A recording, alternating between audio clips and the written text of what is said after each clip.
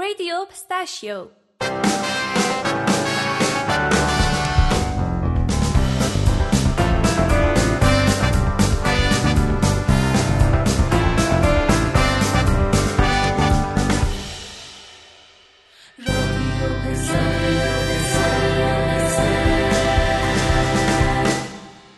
آغاز یه قصه.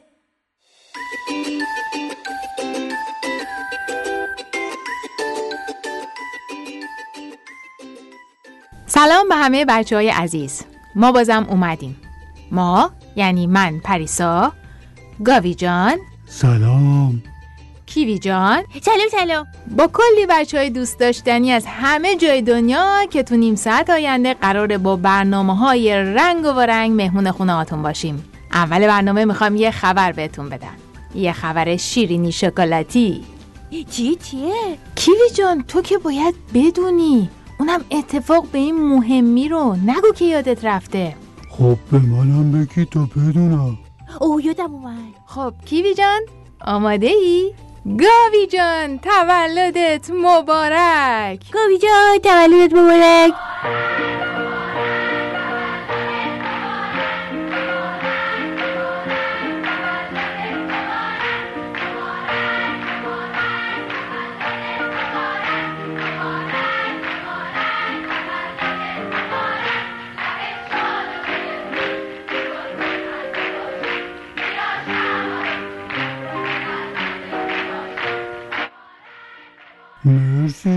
مرسی.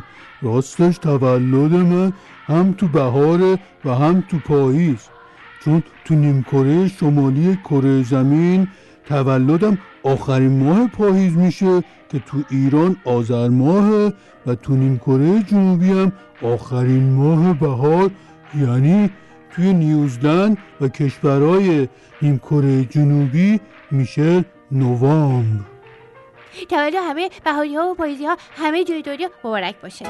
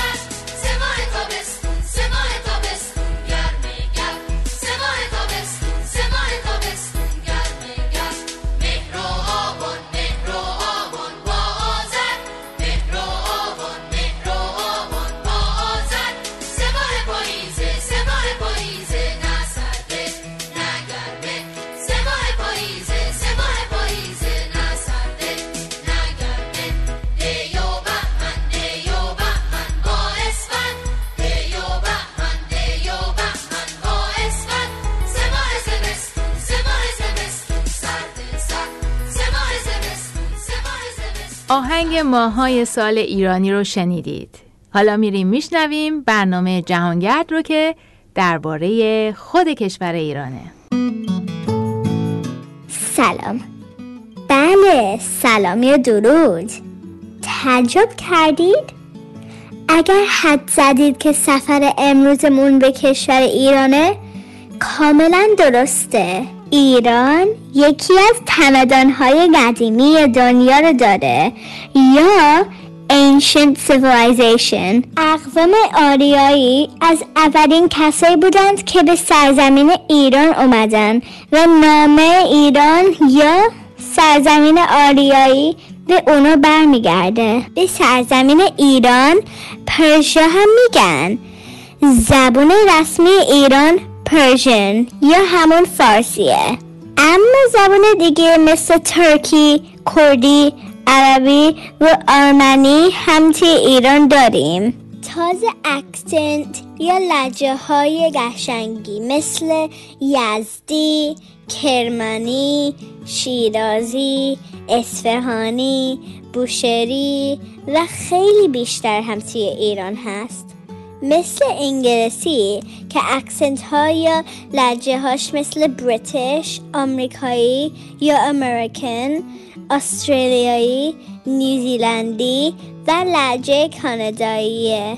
ایران غذاهای خیلی خوشمزه داره، مثل کتلت، زرشک پلو با مرغ، قرمه سبزی و فسنجون. هر جای ایران غذای محلی خودشون داره، ولی یکی از غذاهایی که بیشتر مردم دنیا میشناسن چله کبابه. منم چله کباب با پلو زعفرونی خیلی دوست دارم. بعد از چله کباب با دوغ، برای دسر بستنی زعفرونی هم خیلی میچسبه. نوش جون.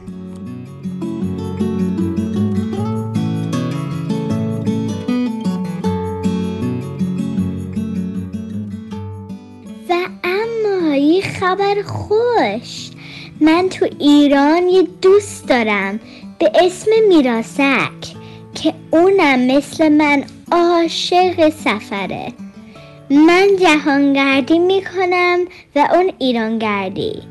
از این به بعد میراسک قراره توی بخش ایرانگردی رادیو پسته از ایران بیشتر برامون بگه. فکر کنم این قسمت میراسک میخواد از مراسمی بگه که توش کلی خوراکی خوشمزه داره. وای، من که خیلی هیجان زدم. تا درود دیگر، بدرود. خیلی باحال بود. من از این بخش جهانگرد خیلی خوشم میاد. منم دوستش دارم. بیانا گفتش که میراسک میخواد درباره ایران برامون بگه. بله بچه‌ها، میراسک تو ایران زندگی میکنه و سفر میکنه به گوشه گوشه ایران تا درباره میراث فرهنگی یا cultural heritage، میراث هنری artistic heritage و میراث طبیعی natural heritage تحقیق کنه تا درباره‌شون برای بچه‌ها بگه. برای همین هم اسمش میراسکه، چون درباره میراث ایران میگه. اون خیلی دوست داره با بچه‌های سراسر دنیا دوست بشه. پس میشنویم اولین قسمت از ایرانگرد رو تا بفهمیم میراسک از تو کیف جادوییش درباره کدوم میراث میخواد برامون بگه. سلام، من میراسکم با بخش ایرانگردی رادیو پسته. امروز میخوام از طولانی ترین شب سال براتون بگم. از شب آخر ماه آذر که میشه شب اول دی ماه، از شبی که فرداش زمستون شروع میشه. بله، میخوام از شب چله یا همون یلدا بگم. از قدیما ایرانی‌ها اصلا تاریکی رو دوست نداشتن، از تاریکی خوششون نمیومد. برای همین شب چله دور آتیش یا زیر کرسی جمع می شدن و شادی می کردن. اونا تا وقتی که خورشید طلوع کنه و نور جای تاریکی رو بگیره بیدار می موندن. تازه یه عالمه خوراکی های خوشمزه هم می خورن، مثل آجیل، مثل انار که خوردن هر کدومشون توی فصل زمستون برای بدن مفیده. انار گل سرسبد خوراکی های شب چله است که بهش میگن 100 دانه یاقوت دسته به دسته، با نظم و ترتیب یک جا نشسته. یلدا یلدا یلدا یلدا، طولانی ترین شبها، آجیل و انار و آش، کوفته قلقلی رو باش، انار دونه دونه، پسته هامون خندونه، آواز و رقص و شادی تا صبح با من بیداری، همه دوره هم خوشحال، حالا میگیریم یه فال. یلدا یلدا یلدا یلدا، طولانی ترین شبها. توی این شب قشنگ معمولا بزرگترایی که خوب بلدن شعر بخونن از بقیه میخوان که نیت یا همون آرزو کنن و با دیوان حافظ براشون فال حافظ میگیرن. دیوان حافظ کتاب شعر شاعر بزرگ ایرانی حافظ شیرازیه. راستی گاهی هم شب چله قصه شاهنامه فردوسی که یکی دیگه از شاعرای بزرگ ایرانه رو هم میخونن. خلاصه که شب چله یا همون یلدا یه رسم قدیمی قشنگه برای استقبال از نور تا دور هم و با هم از تاریکی بگذریم و به نور برسیم. شبها یلدا یلدا یلدا یلدا طولانی ترین شبها یلدا یلدا یلدا خوش بگذره. بابا یلدا پیشاپیش مبارک. من شعر انا خوشم اومده. میرسک هم بهم گفتش که شاعرش مصطفی رحم‌الله دوسته. بله شعر قشنگیه. نکته جالب مطلب میراسک اینه که همه جای دنیا نور و روشنایی و جشن میگیرن و این یعنی همه ما با این که با هم تفاوت داریم ولی خیلی شبیه هم هستیم. چند وقت پیشم جشن نور و روشنایی هندی بود که بهش میگن دیوالی. درسته گاوی جان. برای همینم بچهای ایران تقریبا همین جمله رو که تو گفتی به زبانها و لهجه‌های مختلفی که تو ایران صحبت میشه برامون گفتن و فرستادن. با هم میشنویم. در کنار هم زندگی کردن قشنگه با اینکه با هم متفاوتیم. کنار هم زندگی کردن چقدر قشنگه با اینکه ما با هم متفاوتیم. خیلی خشه وقتی ما با هم فرق داره ولی بازم داریم در کنار هم زندگی میکنیم. اصلی میدونی در کنار هم زندگی کردن قشنگ است با اینکه با هم متفاوتیم اما بازم قشنگ است. در کنار هم زندگی کردن قشنگ است با این که با هم متفاوتیم. در کنار هم زندگی کردن قشنگه با اینکه با هم متفاوتیم. خداییش قشنگه ما همه کنار هم زندگی میکنیم ولی خود همه چقدر فرق میکنی ها. در کنار هم زندگی کردن قشنگه با اینکه با هم متفاوتیم. در کنار هم زندگی کردن خیلی قشنگه حتی اگه با هم متفاوت بودیم.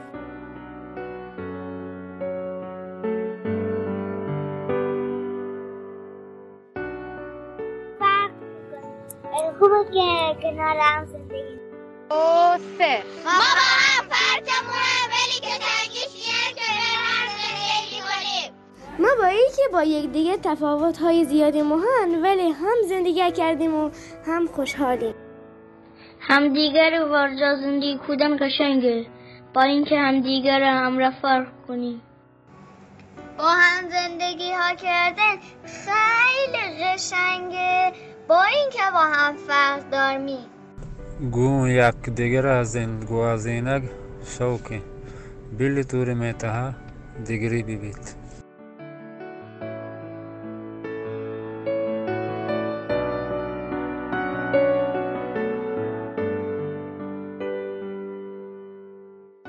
ژیان پکوا زور جوانه هرچند جواز bin. Farklı olsak da birlikte yaşamak güzeldi.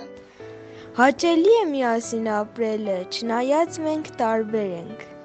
Even though we are different, it is pleasant being around each other.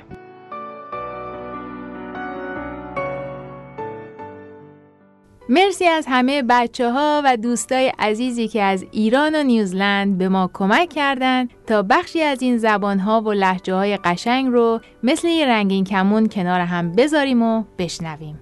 از تک تکشون تشکر میکنیم.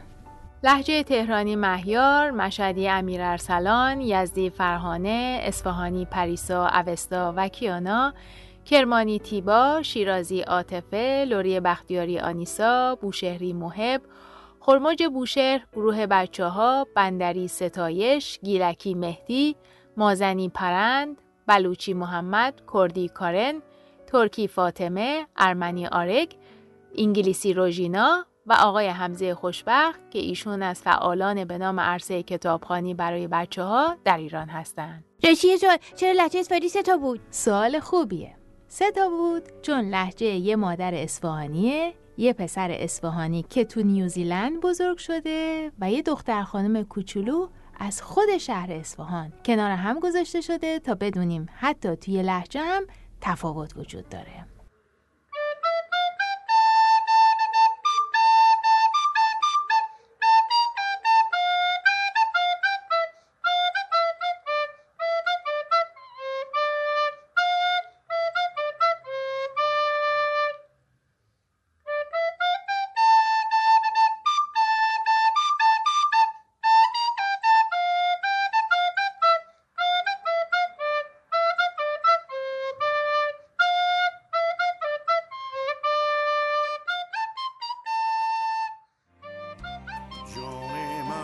چشماتو وا کن، سری بالا کن.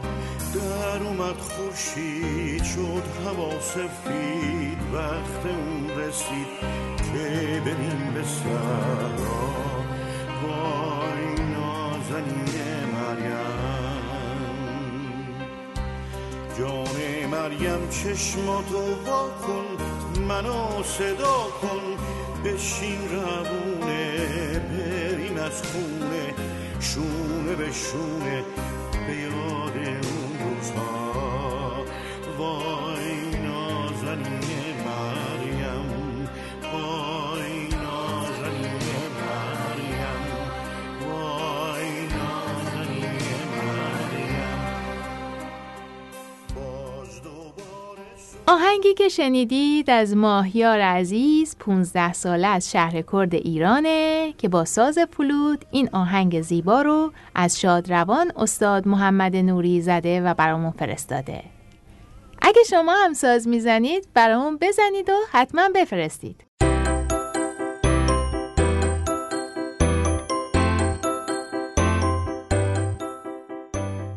سلام.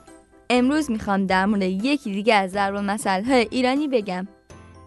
ضرب‌المثلی که امروز انتخاب کردیم پایان شب سیاه سپید است. به نظرتون این یعنی چی؟ میدونستین که تاریک ترین وقت روز دقیقه های قبل از طلوع آفتاب است و بعد خورشید در میاد و آسمون شاد و پررنگ میشه. شاید بشه این رو اینجوری توضیح داد که بعد از هر سختی راحتی میاد. بیاین یه مثال بزنیم. موقعی که میخوایم دوچرخه سواری یاد بگیریم ممکنه اولش خیلی زمین بخوریم ولی بعدش دوچرخه سوار خوبی میشیم و دیگه نمیافتیم.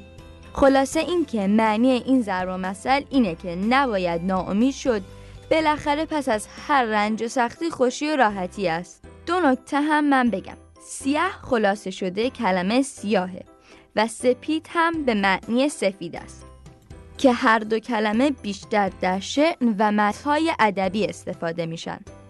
فراموش نکنیم که بعضی از ضرب‌المثل‌های ما گاهی یک بخش از شعر هست، مثل همین ضرب‌المثل که از شاعر بزرگ نظامی گنجوی است. در ناامیدی بسی امید است، پایان شب سیاه سپید است. بسی هم کوتاه شده کلمه بسیار است. آیا میدونید در زبان انگلیسی هم معادل این ضرب‌المثل رو داریم؟ اونا میگن Every cloud has a silver lining. امروز کلی چیز یاد گرفتیم. امیدوارم بتونید از این ضرب‌المثل در موقعیت مناسب استفاده کنید. مرسی از ملیکای عزیز. درست مثل شب یلدا که آخرش روشناییه. یه ضرب‌المثل هم هست که میگه بخند تا دنیا به رود بخنده. درسته، خیلی خوبه. باید با هم بخندیم. یه وقت نکنه به هم بخندیم. درست نیستا؟ چون خنده خیلی خوبه قرار از این به بعد آوای عزیز در بخش طنز و لطیفه رادیو پسته برامون لطیفه و جوکای خنده دار تعریف کنه. سلام، اسم من آوا هست، به من 7 سالمه. من میخوام بگم 2 تا جوک خیلی بامزه است. یکیشون هست چرا ماهی‌ها نمیتونن حرف بزنن؟ خب اگه دهن شما پر از آب بود شما میتونستی حرف بزنی؟ فکر کنم اون یه نه، چون هیچ کسی نمیتونه، حتی من.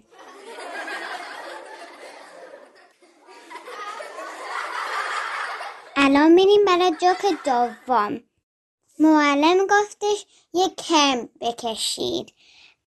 یکی از بچه‌های سیب کشید. معلم گفتش چرا سیب کشیدی؟ بعد بچه گفتش همون کرمه توش قایم شده.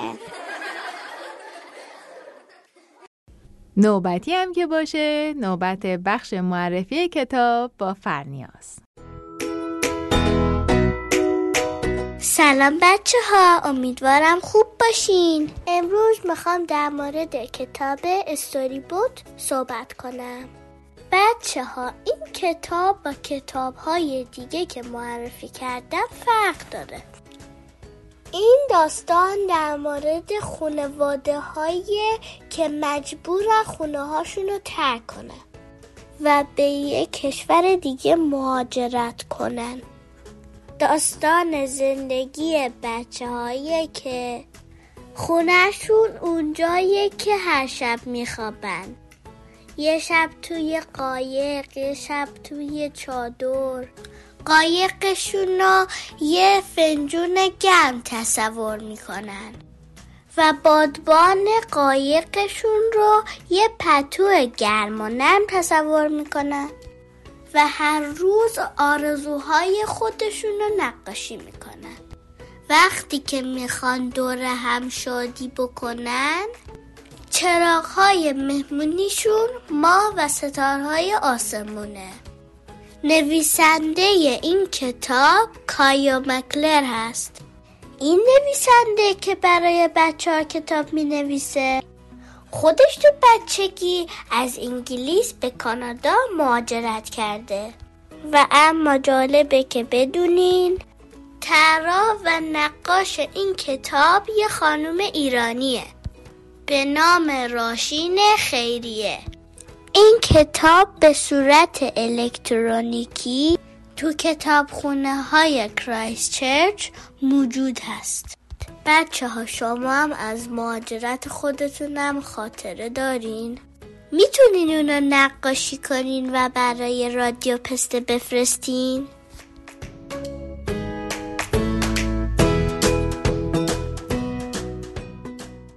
سلام بچه ها، من سارا هستم و قرار از این به بعد با بخش کودک مهاجر با شما باشم.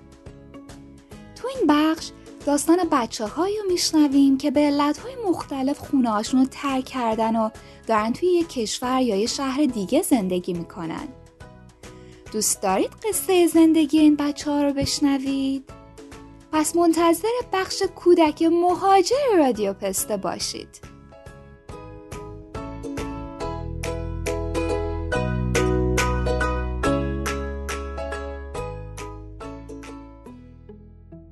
چقدر خوب. پس از برنامه آینده منتظر بخش کودکی مهاجر هستیم. درست مثل قصه های کتاب استوری بودی که فرنیا دربارش گفت. بله، بچه‌های زیادی تو دنیا هستن که مهاجرت کردن و قصه زندگیشون شنیدنیه. بچه خوبه که با همه تفاوت‌هامون کنار هم به خوبی زندگی میکنیم و به هم احترام میذاریم. و یک سلام. بله، و یه سلام میتونه آغاز یک ارتباط، یک حس خوب، یه دوستی و حتی یک عمر زندگی باشه. امروز میخوایم درباره آداب سلام دادن تو کشورهای مختلف براتون بگیم که اگه بلد باشید و بهش احترام بذارید یه دنیای جدید به روتون باز میشه. با رمز جادویی سلام کردن دری به سوی اکتشاف باز میشه. اکتشاف انسانی دیگه، دنیایی دیگه و فرهنگی دیگه.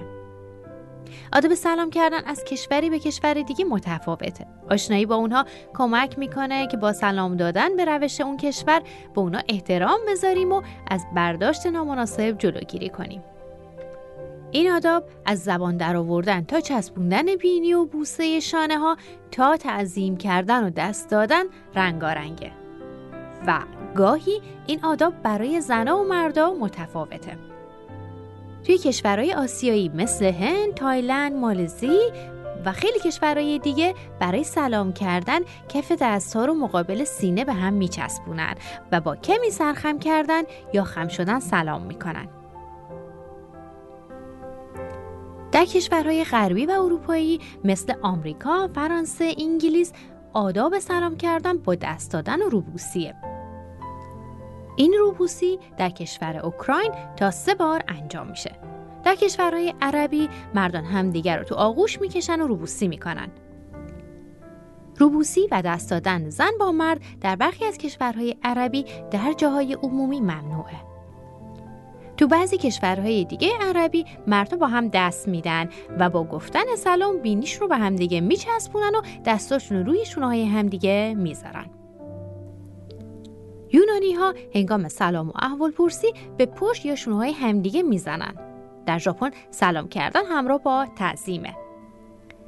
و در روسیه محکم دست دادن روشی رایج برای مرداست. توی بعضی از کشورهای خاورمیانه و ترکیه هنگام سلام دادن به بزرگترا دستاشون رو میگیرن و به نشانه ادب اون رو میبوسن یا اینکه انگشتشون رو به پیشانی فشار میدن.